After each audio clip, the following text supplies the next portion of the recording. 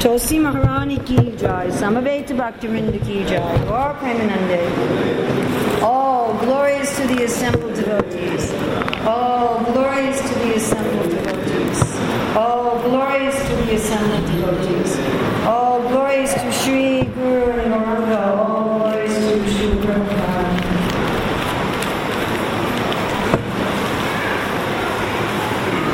Namo Vishnu Padaya Krishna Krishnaya Vajra Srimati Bhaktivedanta Swami Nityananda. Namaste Saraswati Devi Gaurvani Prajana Virasesa Sundari Hospitali Satana. Vandeham Shri Guru Shri Tapadakam Shri Guru Vaishnavascha Shri Rupam Sarvajatam Sagana Raghunatam Vikantam Sajivam Sadvaitam Sadvaitam Parijana Saita Shrijetan Devam Shri Radha Krishna Padam Etam. Om Namo Bhagavate Vasudevaya.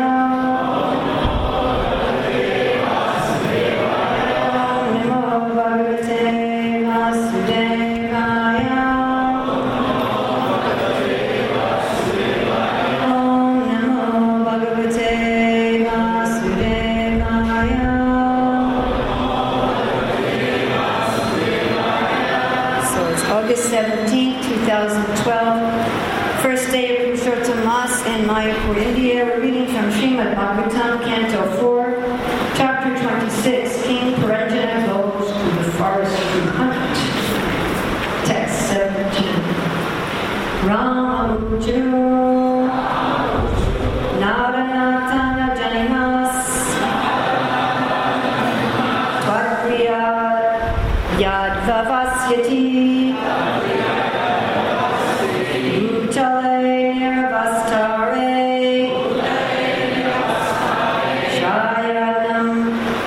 Shashman.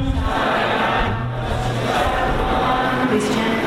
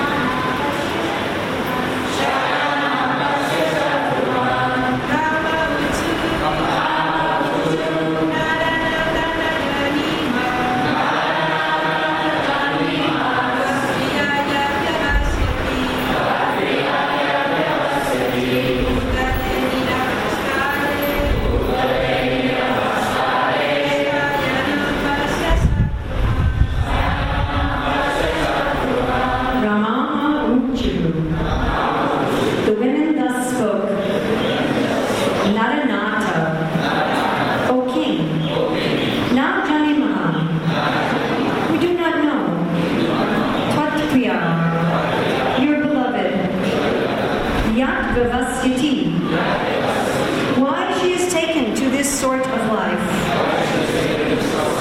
Butale, on the ground. Niravastade, without bedding. Shainam, lying down. Hasya, look. Shakchuman, O killer of enemies. Translation and purport by Srila Prabhupada. We should note what is being compared here to the exploitation of women. It's quite interesting. Translation. All the women address the king. O master of the citizens, we do not know why your dear wife has taken on this sort of existence. O killer of enemies, kindly look. She is lying on the ground without bedding. We cannot understand why she's acting this way. Purport. When a person is devoid of devotional service or Vishnu Bhakti, he takes to many sinful activities. King Puranjana left home, neglected his own wife, and engaged himself in killing animals. What was he doing? He was killing animals. And this is going to be compared to? Hunting women. So here Bhagavatam is comparing the exploitation of women to the killing of animals. Continuing, this is the position of all materialistic men. They do not care for a married, chaste wife. They take the wife only as an instrument for sense enjoyment, not as a means for devotional service. So the wife is meant as a means for devotional service. To have unrestricted sex life, the karmis work very hard. Sometimes we think we have to work very hard in Krishna consciousness, but the non-devotees are also working very hard. They have concluded that the best course is to have sex with anyone and simply pay the price for her as though she were a mercantile commodity. So that's the secret as to why exploitation of women and animal killing are very much related. Because those who exploit women see women as a mercantile commodity, something you buy, a thing, an object. Thus they engage their energy in working very hard for such material acquisition. So they think of women as a material acquisition.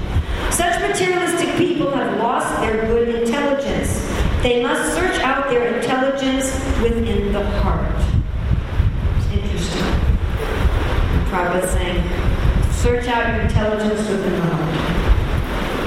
A person who does not have a chaste wife accepted by religious principles always has a bewildered intelligence. That's an interesting sentence. Should we read that again? A person who does not have a chaste wife accepted by religious principles always has a bewildered intelligence. Is that an absolute statement? Is that an absolute statement? No, it can't be. What would be the problem if that was an absolute statement? All the brahmacharis and sannyasis would all be bewildered. Or the grahastas who have a lousy wife. Finish. No chance for them. So it has to be, we always have to be careful. You know, sometimes we have Shastra wars. Isn't it? People take a quote from here and there like a weapon and throw it at each other, and the internet is facilitating this. Prabhupada said this. So things have to be understood in context. So this is in the context of a married man. It's not in the context of a renunciate. Although we'll talk also about renunciates today. Going on, the wife of King Puranjana was lying on the ground because she was neglected by her husband. So about a year or so ago when I was in Radhadesh, one devotee asked in the class, said we always hear about how the women should serve the husband. How should the husband take care of the wife? So here very nicely explained. Prabhupada says, actually the woman must always be protected by her husband. We always speak of the goddess of fortune as being placed on the chest of Narayana. In other words, the wife must remain embraced by her husband. All the time?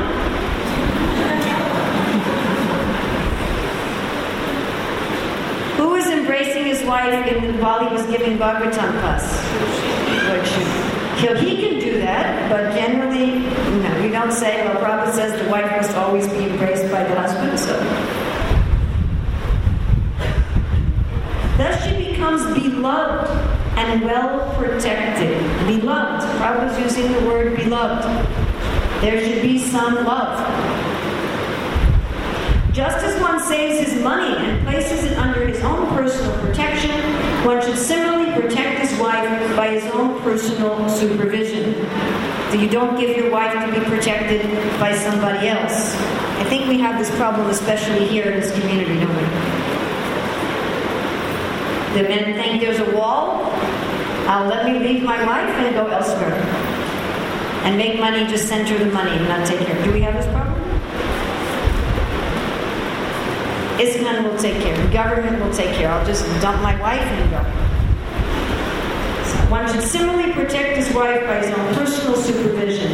Just as intelligence is always within the heart, this way beloved, Prabhupada again using the word beloved chaste wife should always have her place on the chest of a good husband. Again, does that mean literally? Is that literal? No. In other words, they should always be caring for. This is the proper relationship between husband and wife. A wife is therefore called Arndagani, or half of the body.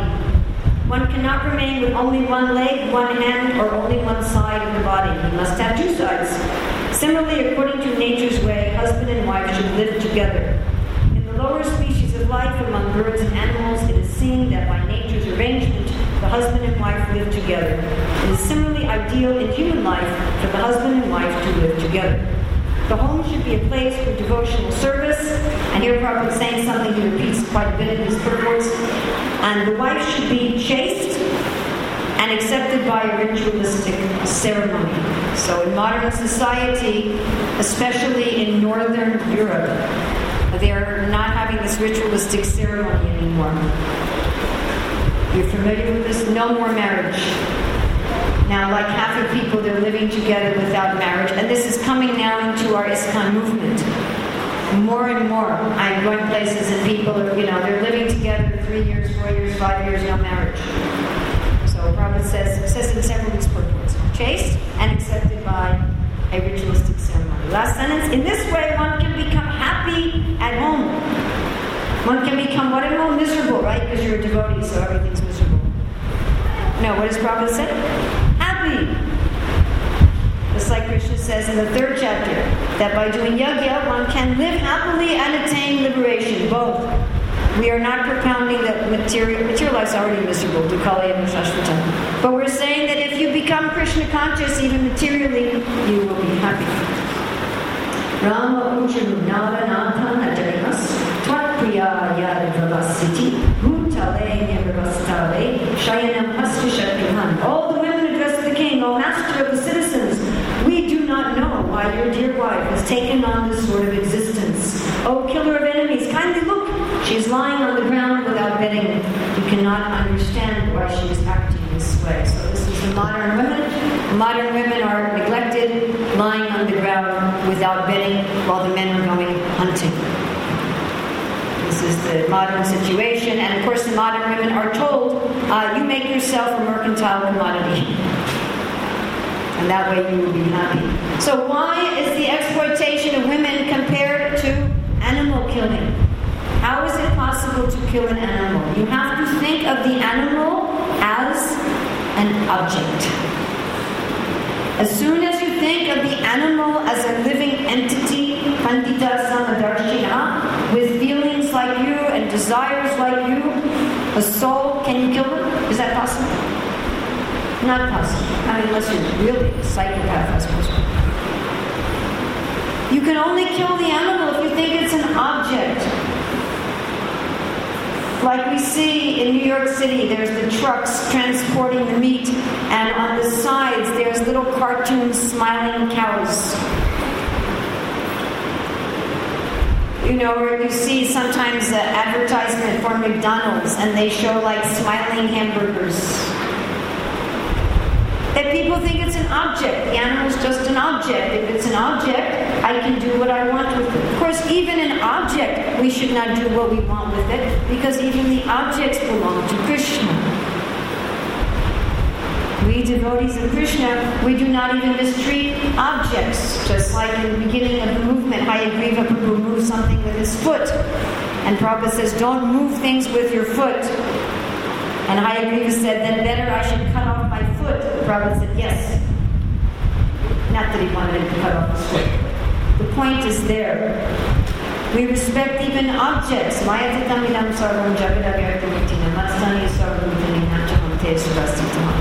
Everywhere is Krishna. Krishna is even in the microphone, in the table, in the floor, in the cup, and every even thing should be treated with respect. Actually, in a Varnashram society, the Shudras are protecting the things. Instead of mass-produced in the factory, everything is a work of art done with love and offered to Krishna. So there's even a concept of respecting objects. When we say we have our quota, like the Ishopanishad says we have a quota, that's not my quota to destroy. It's not like, oh, this is my glasses case for me to destroy. This is my glasses case to use in Krishna's service, not to do whatever I want with it. So even objects, we don't think that the soil, the air, the water is ours to pollute, is ours to exploit, is ours to rape and to destroy. We think it's ours to protect. What to speak of a living entity? I mean, if we feel this way, we're supposed to feel this way about our chairs and our computer and our shoes and our clothes. These are Krishna's things to take care of with love for Him. How much more so should we think like that of another jiva? They're all part of Krishna. So there's many reasons why we're vegetarian. Ultimately, that Krishna says, offer me leaf, flower, food, and water. We know Krishna takes care of the cows. So Krishna doesn't eat meat, fish, or eggs. So that's our ultimate reason. But we're also vegetarians because we don't want to cause any harm to any other living being. Isn't that a fact? So to be a meat eater, you have to think, this animal is just something for my pleasure. I can use the animal for my pleasure to take milk, and when I'm finished taking the milk, I can use for my pleasure to kill and eat. Why should I have to take care? So it's exactly the same mentality, according to Bhagavatam, exactly the same mentality with the exploitation of women.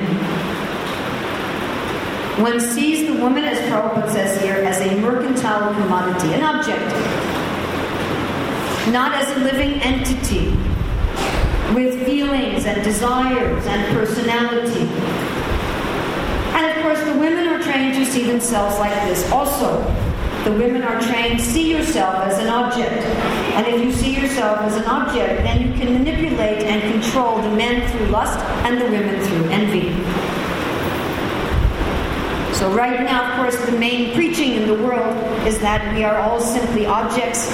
We all came out of primordial soup, and through a series of cosmic mistakes, we become human beings. And we're nothing but this body and this brain. We're just a lump of, water and carbon and etc. That all anyone is, man, woman, animal, anything, is just a mercantile commodity, and it's simply the fittest survive. So that's the general mood in the world. But we in the Hare Krishna movement, we should not have this mood about anyone or anything. Not about anyone or anything. So how does this happen? It happens if you think about what is the original source of our conditioned consciousness. As very nicely explained by Bhaktivinoda Thakur in his commentary on the 15th chapter of Bhagavad Gita, which Srila Prabhupada summarizes in the last purport. The weakness of heart. What is the first weakness of heart? Anybody know? Last purport, 15th chapter of Bhagavad Gita. Come on, guess. What's our first problem? What's our root? Envy of? What do I want to be? I want to be Krishna. I want to be the Lord. Well, if I'm going to be the Lord, What am I going to be the Lord of? What will I be the Lord of? Everything around, which is called? What do we call everything? Not just material nature. Everything. Prakriti. I'll be the Lord of Prakriti. I want to be the Purusha and I want to be the Lord of Prakriti. Just like that Vrikasura, he wanted to kill Lord Shiva to get Gauri. So we want to enjoy Radharani. We want to enjoy Lakshmi Devi. That's Ravana, isn't it? He's the quintessential materialist. Let me take Sita Devi and enjoy her myself. Correct? So this is the essence of our weakness of heart. I want to enjoy the feminine energy. And one can do that in a male form, that you enjoy the feminine energy as your girlfriend, your wife. One can do it in a female form, you enjoy the feminine energy in your own body. But the essence is the same. I want to be the master of Prakriti. I want to be the controller of Prakriti. Now, if I want to be the controller of Prakriti, then I see Prakriti as a mercantile commodity, as an enjoyable object of my enjoyment. Of course, the origin of proper feminine energy is Sita Devi and Lakshmi Devi and Radharani, who, as Prabhupada talks about in his purport, the feminine energy is meant as a source of energy, a source of inspiration. Or here Bhagavatam is comparing, shockingly, women to intelligence. What a shock in the Hare Krishna movement. But it's in the Bhagavatam. What can I do? That's the verse you gave me to speak on, so I'm not making it up. Prabhupada says there's no difference between a good wife and good intelligence. Symbolically here, the female is the intelligence, the proper female.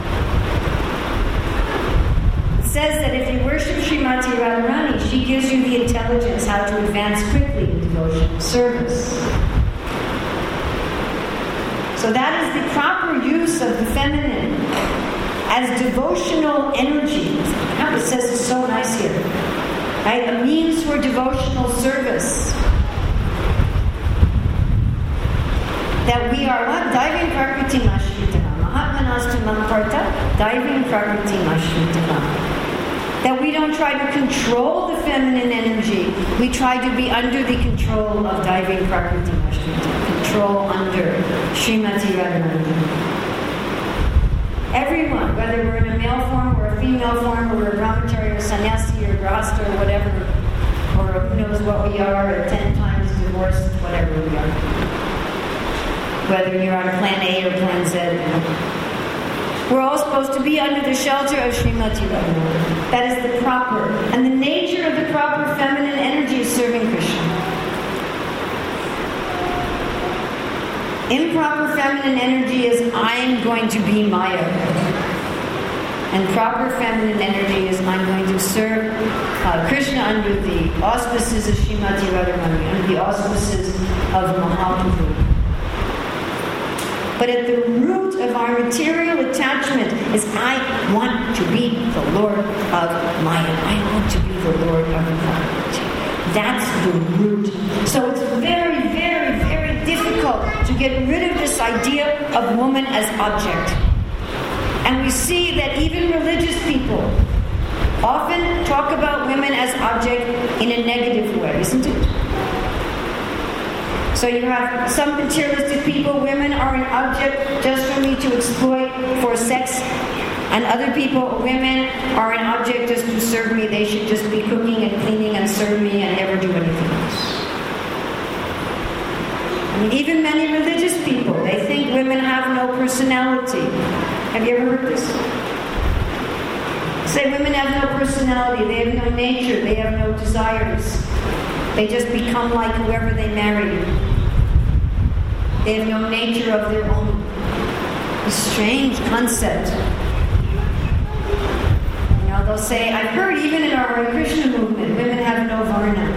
I say, then what's the Pratinam and Anunam? Why in the Bhagavatam do we find so much consideration that you marry someone of the same varna? When a Jambiyo married or whatever, cohabited with the Rudrani. She didn't become a Brahmini. She actually pulled the Jamil down. She had her own nature. So this tendency to see women as an object instead of a person persists even in religious societies and persists in the name of religion. The women are just things. The problem is if you see the women as things, eventually you may see them as enjoyable things. And so we've seen, even in our Hare Krishna movement, we have to be honest, that even renunciates who keep their renunciation by seeing women as detestable objects, eventually will see them as delectable objects. Because they're seeing them as objects. Does that make sense to everybody? One should be free from attachment and aversion. So the essence of renunciation is not to see women as detestable objects. Women are not objects, they're people. The essence of renunciation is seeing, just like one sees animals, one sees also the women, they're a soul. And they're meant to be used for Krishna. Just like Prabhupada wrote a letter to Garga Muni, very funny letter. He said you should see all the women as gopis for Krishna's enjoyment. And he wrote that in a letter. Not for my enjoyment. So the woman should look at the mirror and say, oh, I am a woman. I am an object. And the man shouldn't see women as, oh, there's an object for me to either hate or desire.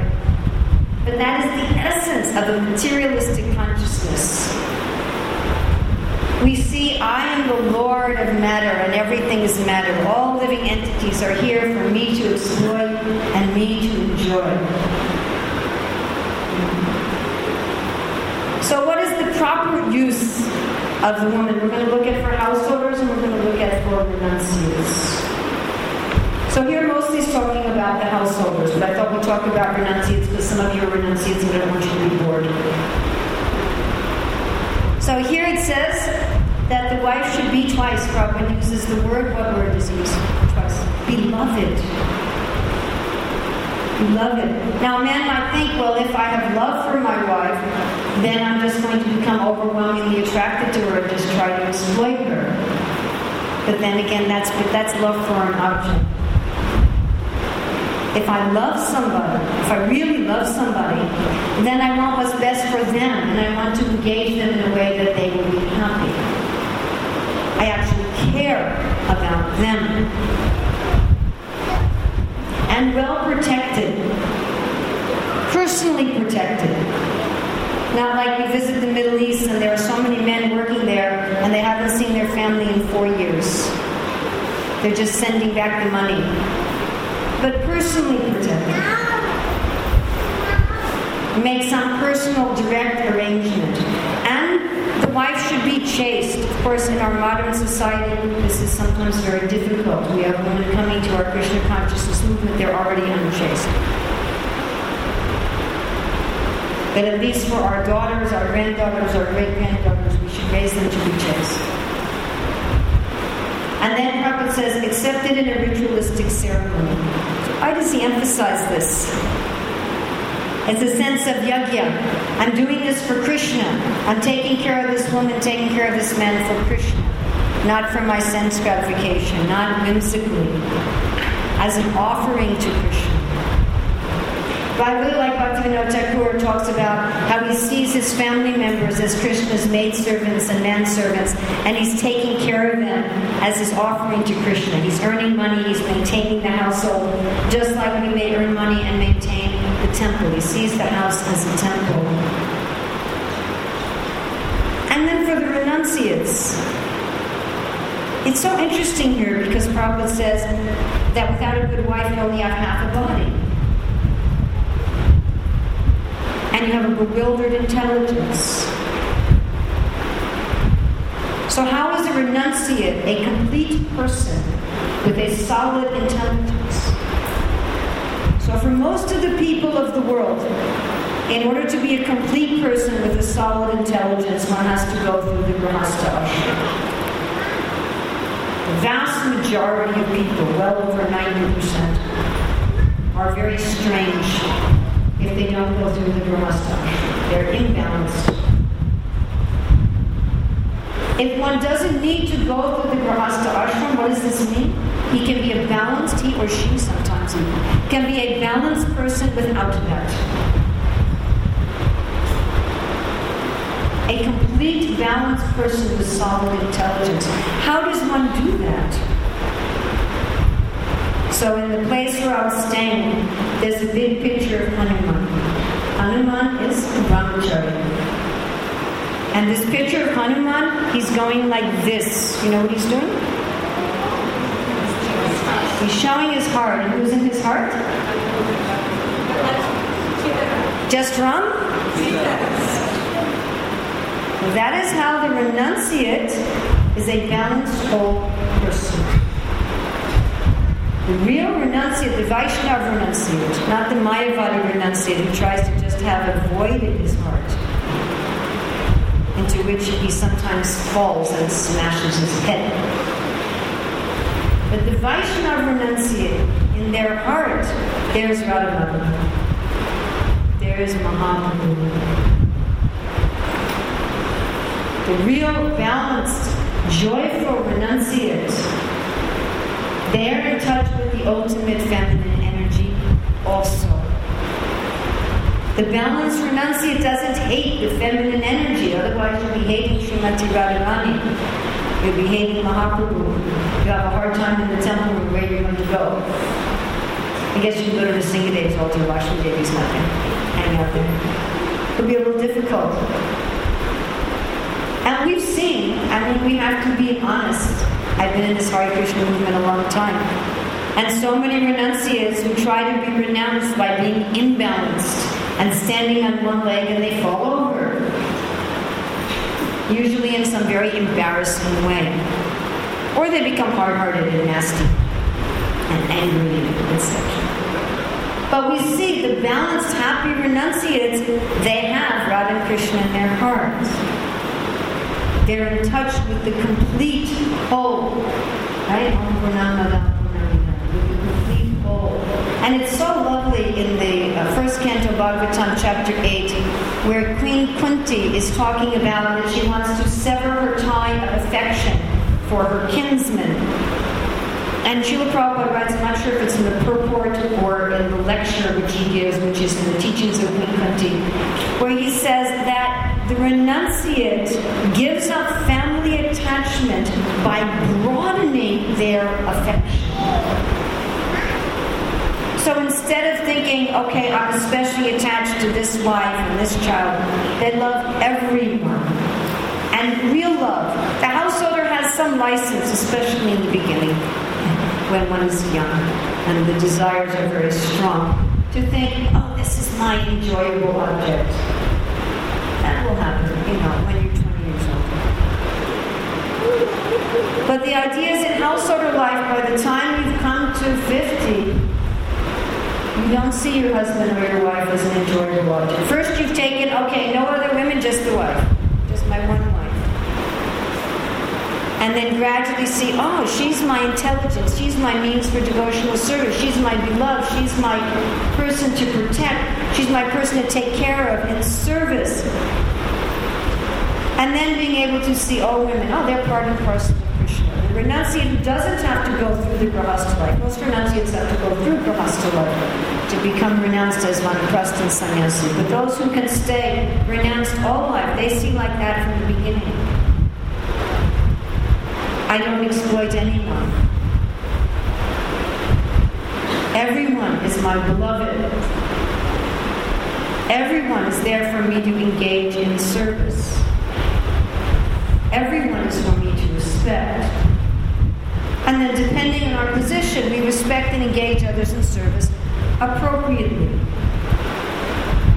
So Prabhupada says the women see the men who are not her husband as her father or her son. The men see the women who are not their wife as their mother. Why? Because there's respect for mother. You don't see your mother as someone, as a detestable object. I hope maybe in modern society some people see their mother as a detestable object. You see everyone. How can we engage them in service according to their propensity, according to their nature, so they'll be happy? not how can I either use them or hate them. So the renunciate men and renunciate women, we expand our affection to the whole world as family, with no mood of exploiting anyone, with no mood of seeing ourselves as object, and no mood of seeing anyone else as an object. Everyone is my family. The grasshoppers, the ants, the frogs, what to speak of the other Vaishnavas and Vaishnavis. And I don't want to exploit anyone. That is Krishna's property. This is Krishna's devotee for Krishna's pleasure, not for my pleasure. Where does my pleasure come from? From having Radha Madhava in the heart and serving Radha Madhava, serving Mahaprabhu, serving Srila Prabhupada. That's where I get my pleasure. So I am filled with pleasure, like a fountain. An eternal fountain that keeps supplying more and more water. So many times Prabhupada said the devotee is full. So the devotee is full with pleasure in Krishna consciousness. Therefore, there's no emptiness to fill by trying to exploit another jiva. They can simply give to the other jivas appropriately for the particular material situation, without attachment and without aversion. And never thinking that anyone is my particular object of exploitation. And for especially, we should say that the lady renunciates should be very careful of never seeing their own body as an object of enjoyment. And then in married life, so the man should think, this is my service to take care of this jiva in the form of a woman.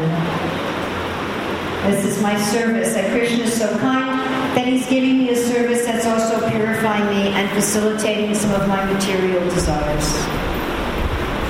And the woman is thinking, let me be this man's good intelligence in Krishna consciousness. The woman is called Stri, she who expands.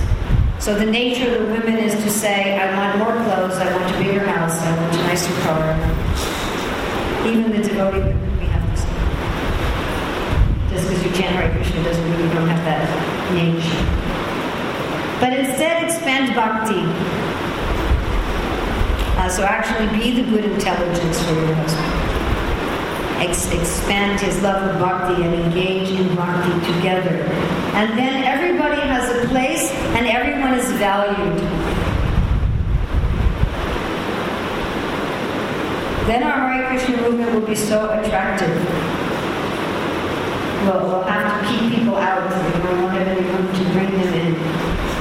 Then we will have an actual Vaikuntha atmosphere. So it's explained in the third canto of Vaikuntha, everyone appreciates everyone else's service. There's a mood of appreciation, and everyone is engaged according to their particular propensities, with no mood of exploitation. So the only way we can do this, whether we're in the Brahmachari, Grahastha, Vanaprastha, or Sannyas ashram, whether we are a man or a woman, whether we are old or young, is we have to be getting our satisfaction from Krishna.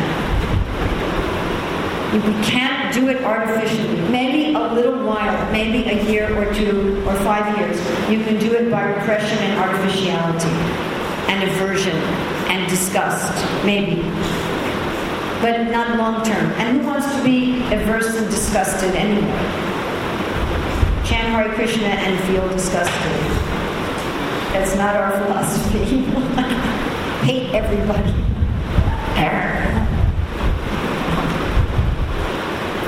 Chant Hare Krishna, be happy. So one has to be connected with the source. That's just the only way. That means real Krishna consciousness. That means not just Hare Krishna, okay, Hare Krishna, yep, up 16. It means real deal.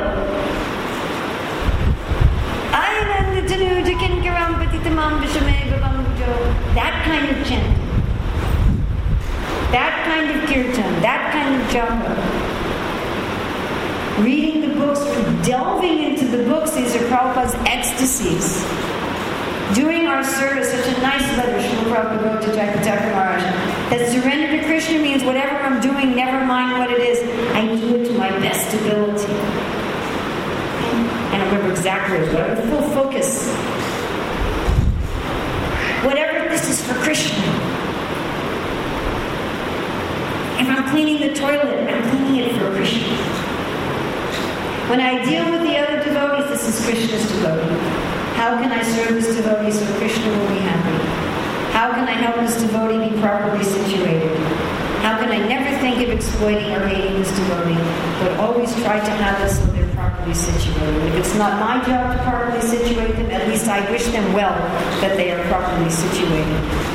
But we have to be connected with Krishna. There's no other alternative. There's no shortcut. And that's what we want. We want to be connected with Krishna. Then naturally, we'll never want to exploit or harm anyone. We'll never want to see anyone as an object. Whether male or female or animal or bug. And even our objects, we will treat with respect. And then even in this life and even in this world, how does Prabhupada end this wonderful purport? One can become happy. Even at home. Astonishing.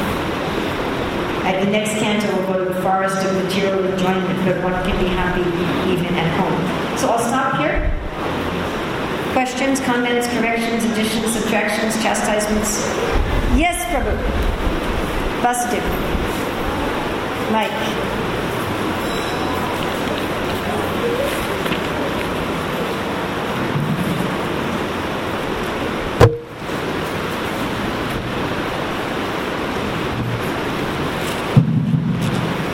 Thank you very much, Mother, for yet another excellent class. Very inspiring to you. Thank you. And I have a comment and a question. It's a comment to a question.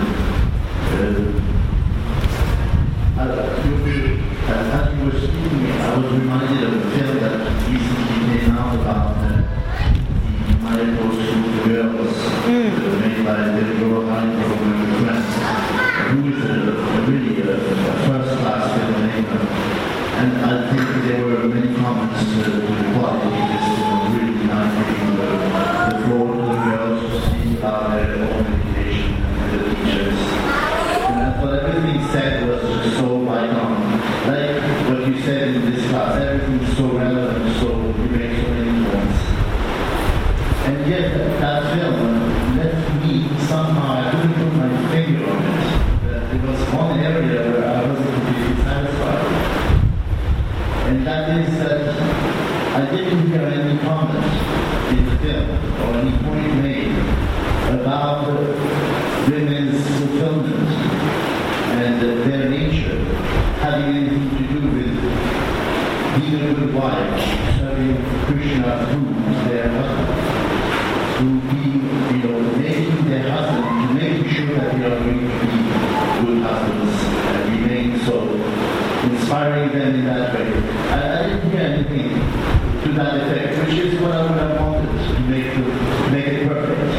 And that comment I would also apply to your class, is that I don't understand, maybe, just maybe, this point is not going to be made.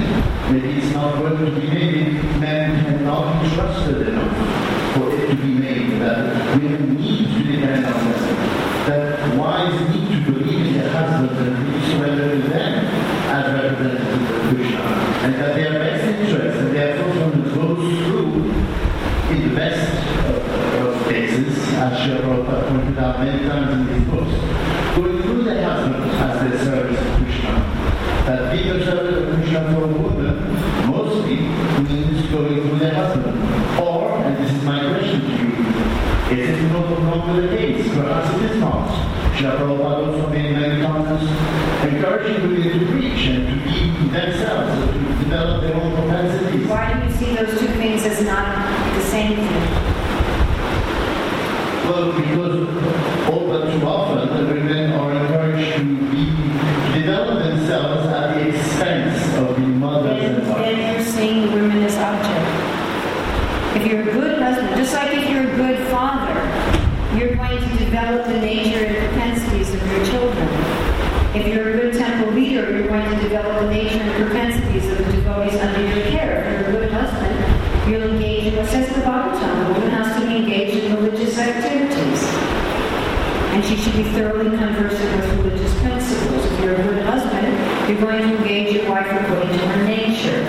And if the marriage is proper, then the husband and wife have very similar nature. And one of the reasons for that, several reasons why it's advised husbands and wives have similar nature, is then service to your husband and service according to your nature are the same.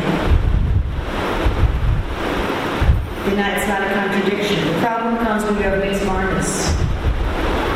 When the husband's service and the husband's nature is radically different from that of the wife, and then the woman is stuck. That if she wants to try to take on her husband's mentality, she's repressing her nature. And Krishna says you can't repress your nature. He says that 3rd chapter, 18th chapter. He said you can't repress your nature. You just can't. Now, I'm going to argue with Krishna. Okay, he says you can't do it. Krishna tells Arjuna, your choices are use your nature for me or use your nature for Maya. And I've never seen anywhere in the scriptures where it says this only applies to men. So women also have natures. Women have Brahman, Kshatriya, Vaishya, Shudra natures also. So the idea is that marriage should be among the same varna. Just like the Pandavas, it's explained in Mahabharata, they were engaging Draupadi as the secretary of the treasury. And she was managing the royal household, which was 100,000 people. She was like the mayor of a small city. So that was her service to her husband. Her service to her husband was helping to manage the government, because she was a Kshatrani. Mother Yasoda is helping Nanda Maharaj take care of the cows on the farm. I mean, there was still a division of labor between men and women, but she's doing Vaishya activities. She's not doing Kshatrani activities. Prabhupada talks about, you see the weaver. You know, the man is doing part of the job and the woman is doing part of the job. So whether, there's any division, so that's ideal. And Prabhupada liked it if the husband and wife were preaching together. So we know many couples like this. Husband and wife, they're both translating, but they're both preaching. That's ideal. Sometimes it doesn't work out for us. Sometimes the nature of the husband and wife is very different. And just like Ardhana Muni, he married a princess. So at first she was living like an austere Brahmana, but then you can understand she's not fully happy. He gave her a palace and an opulence. So if you do marry someone who has a very different nature, which isn't advised, and if it's done, the wife's nature should be lower, then the man has to make some arrangement to make sure otherwise she'll do her nature anyway. If you don't give the woman a facility to do her nature for Krishna, she'll go out and live her Maya. At least according to Krishna, you can't stop it. It's not something you can stop. But I don't see those, in a nice society, I don't see those as contradictory. I see them as complementary. So people are trained properly and they're married properly, then everything is taken care of. Prabhupada was so happy to see the husbands and wives preaching together. He was very happy. He said, show it by practical example that there's no bar for anyone in the practice of Krishna consciousness. And when Lord Nityananda died, then Jagannatha was traveling in Krishna.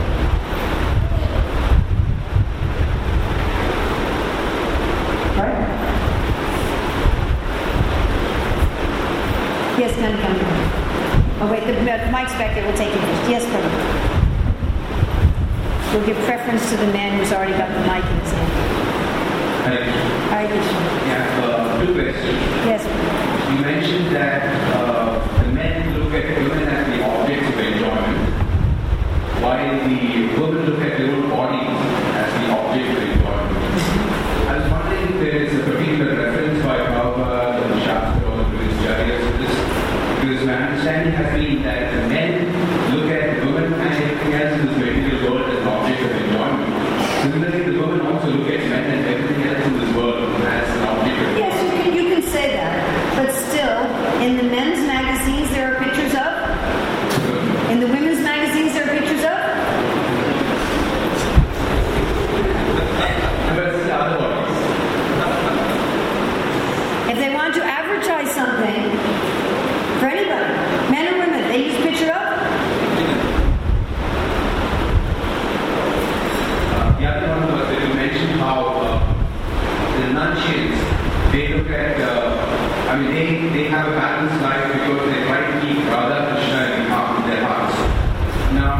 please elaborate on what that specifically means? Because even other devotees, Grihasthas also try to keep Radha Krishna in their I hearts. hope so. So, what does it specifically mean? If that doesn't have a particular level of advancement, or otherwise it sounds a bit vague. What does it actually mean? Okay. Suppose you break your arm. What is the cure for a broken arm? A plaster. So a conditioned soul has a broken arm. Arms are good. We have no complaints with arms. But it's broken. Our prema has become broken. And it is now lust. So the cure is a plaster. But, you know, when you have a broken bone, sometimes in the beginning, they also give you what? Painkillers. Do painkillers cure a broken bone? No. So why do they give you painkillers?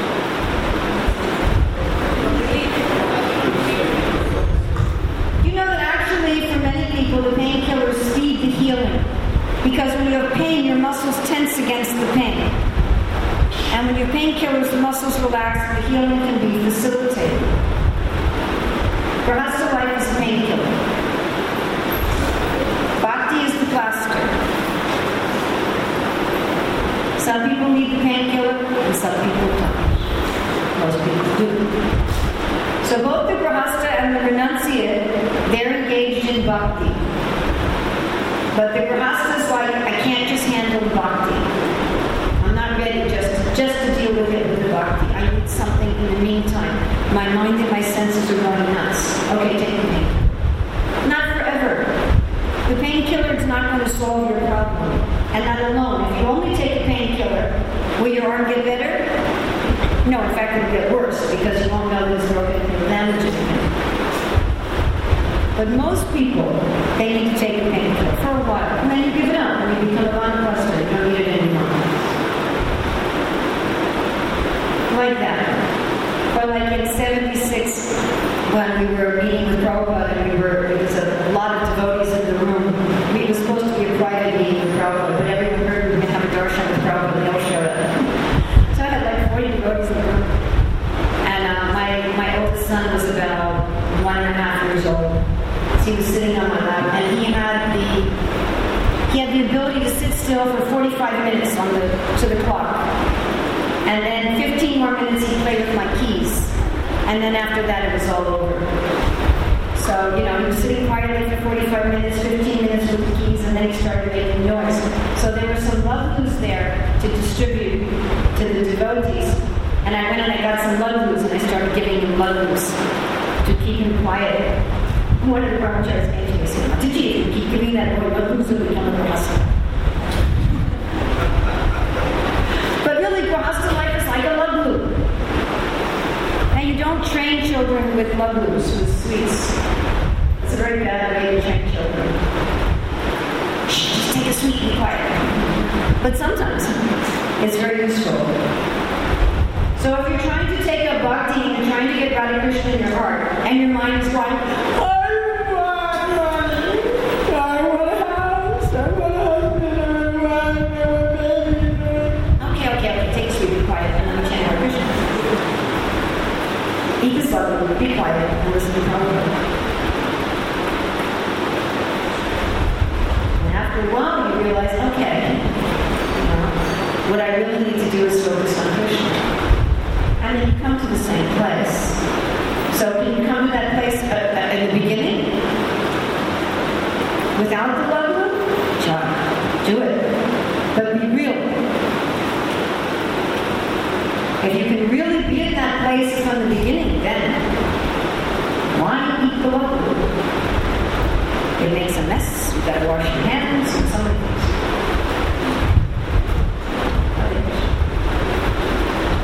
Costs something that way. So if you can go without eating it, don't eat it. But if you need it, take it. That you have to be honest. But yes, everybody should come to the same place. You should come out of the grihastha life in that position.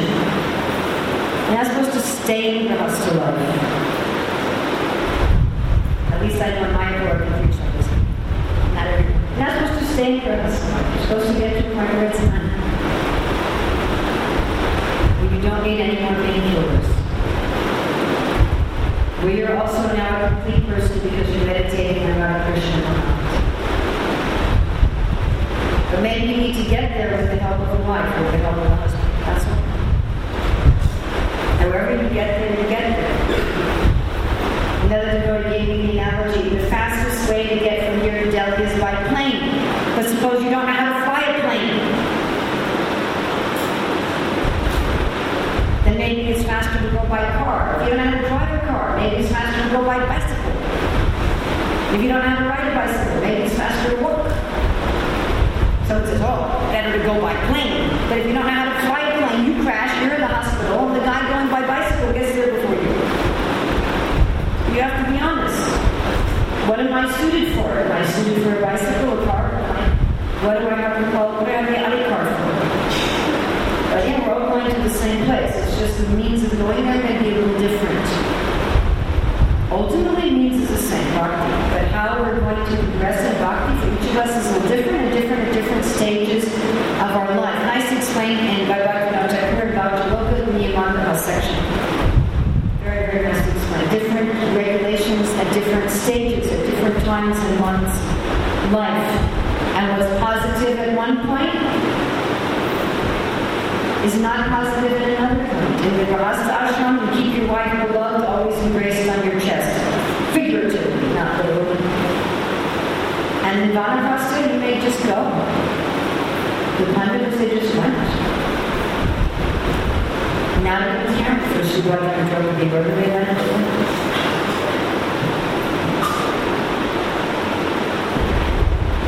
So what's a religious principle at one stage? Is it a religious principle at another stage? Does that help you? Maybe the way you're going to get Radha Krishna in your heart as a grihastha is with the good intelligence of your wife.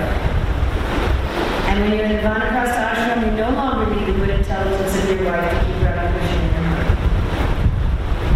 As a grihastha, you may need the wife to say, "Hello, you haven't gone to the temple for 3 days. What you got?" You sure you want to watch that movie? I don't think it's good for the kids. Maybe when you're grihastha, that's what you need. Hopefully you don't need that when you're 60. When you're 60, you've Radha Krishna in your heart, whether you got your wife there, your good intelligence or not. It's okay. Clear? Yes, ma'am. The question is, we see in America that the street sanctuary, very intense sanctuary for many years, and the women were major players in that sanctuary. They led a huge amounts of money, which helped to build the Mayapur and so forth.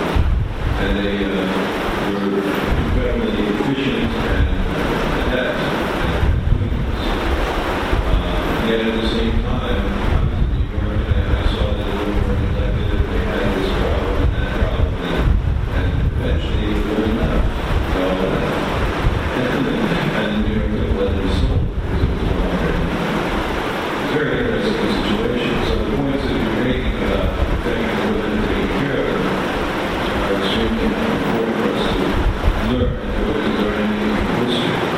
But I'm referencing that in relation to Mayapur. Mayapur doesn't have a brahmachari ashram, doesn't have a brahmachari distribution party, and so forth. And these things could be extremely valuable to Mayapur if they would take an interest in putting those things together. Because these ladies would be very happy to go out and distribute and preach and so forth, and collect information and so on. And the program was mentioned. So it's like, it's a shame it's seen as neglect in our society. I was reminded about Hitler. Hitler persecuted the Jews, and then Einstein was a Jew, because America developed the atomic bomb. Hitler could have had the atomic bomb if he didn't work. Too bad. Yeah, right. We've been a little more considerate. But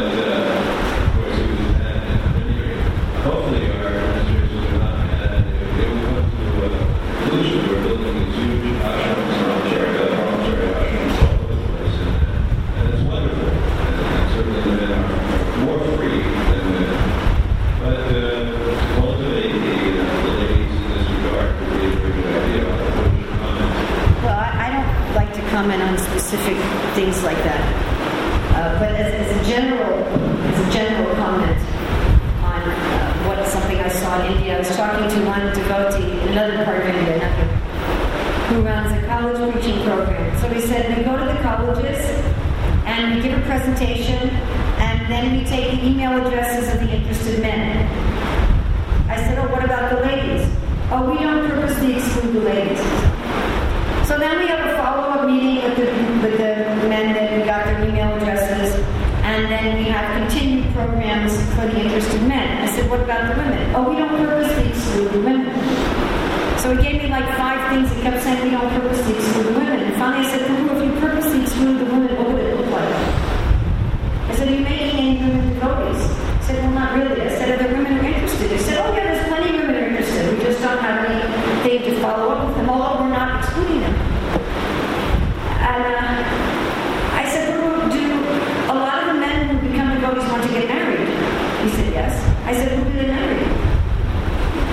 He said, well, this is really a big problem because they're ending up marrying non-devotee women, and then their whole spiritual life is suffering, and they're miserable. Prabhupada said they're to be happy at home.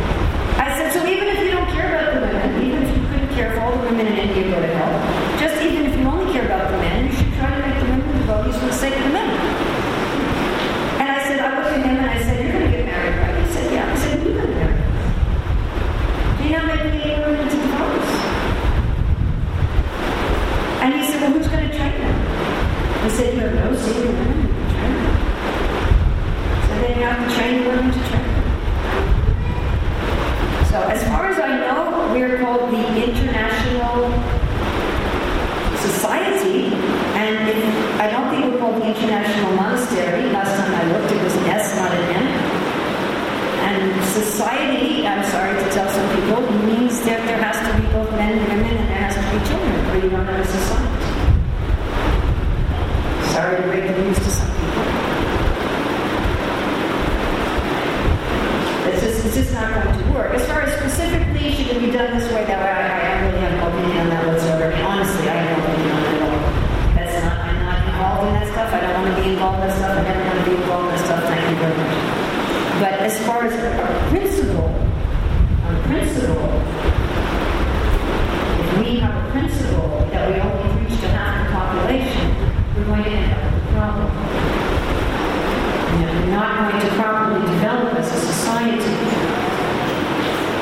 even if we just don't care about it. Yes? Maybe microphone.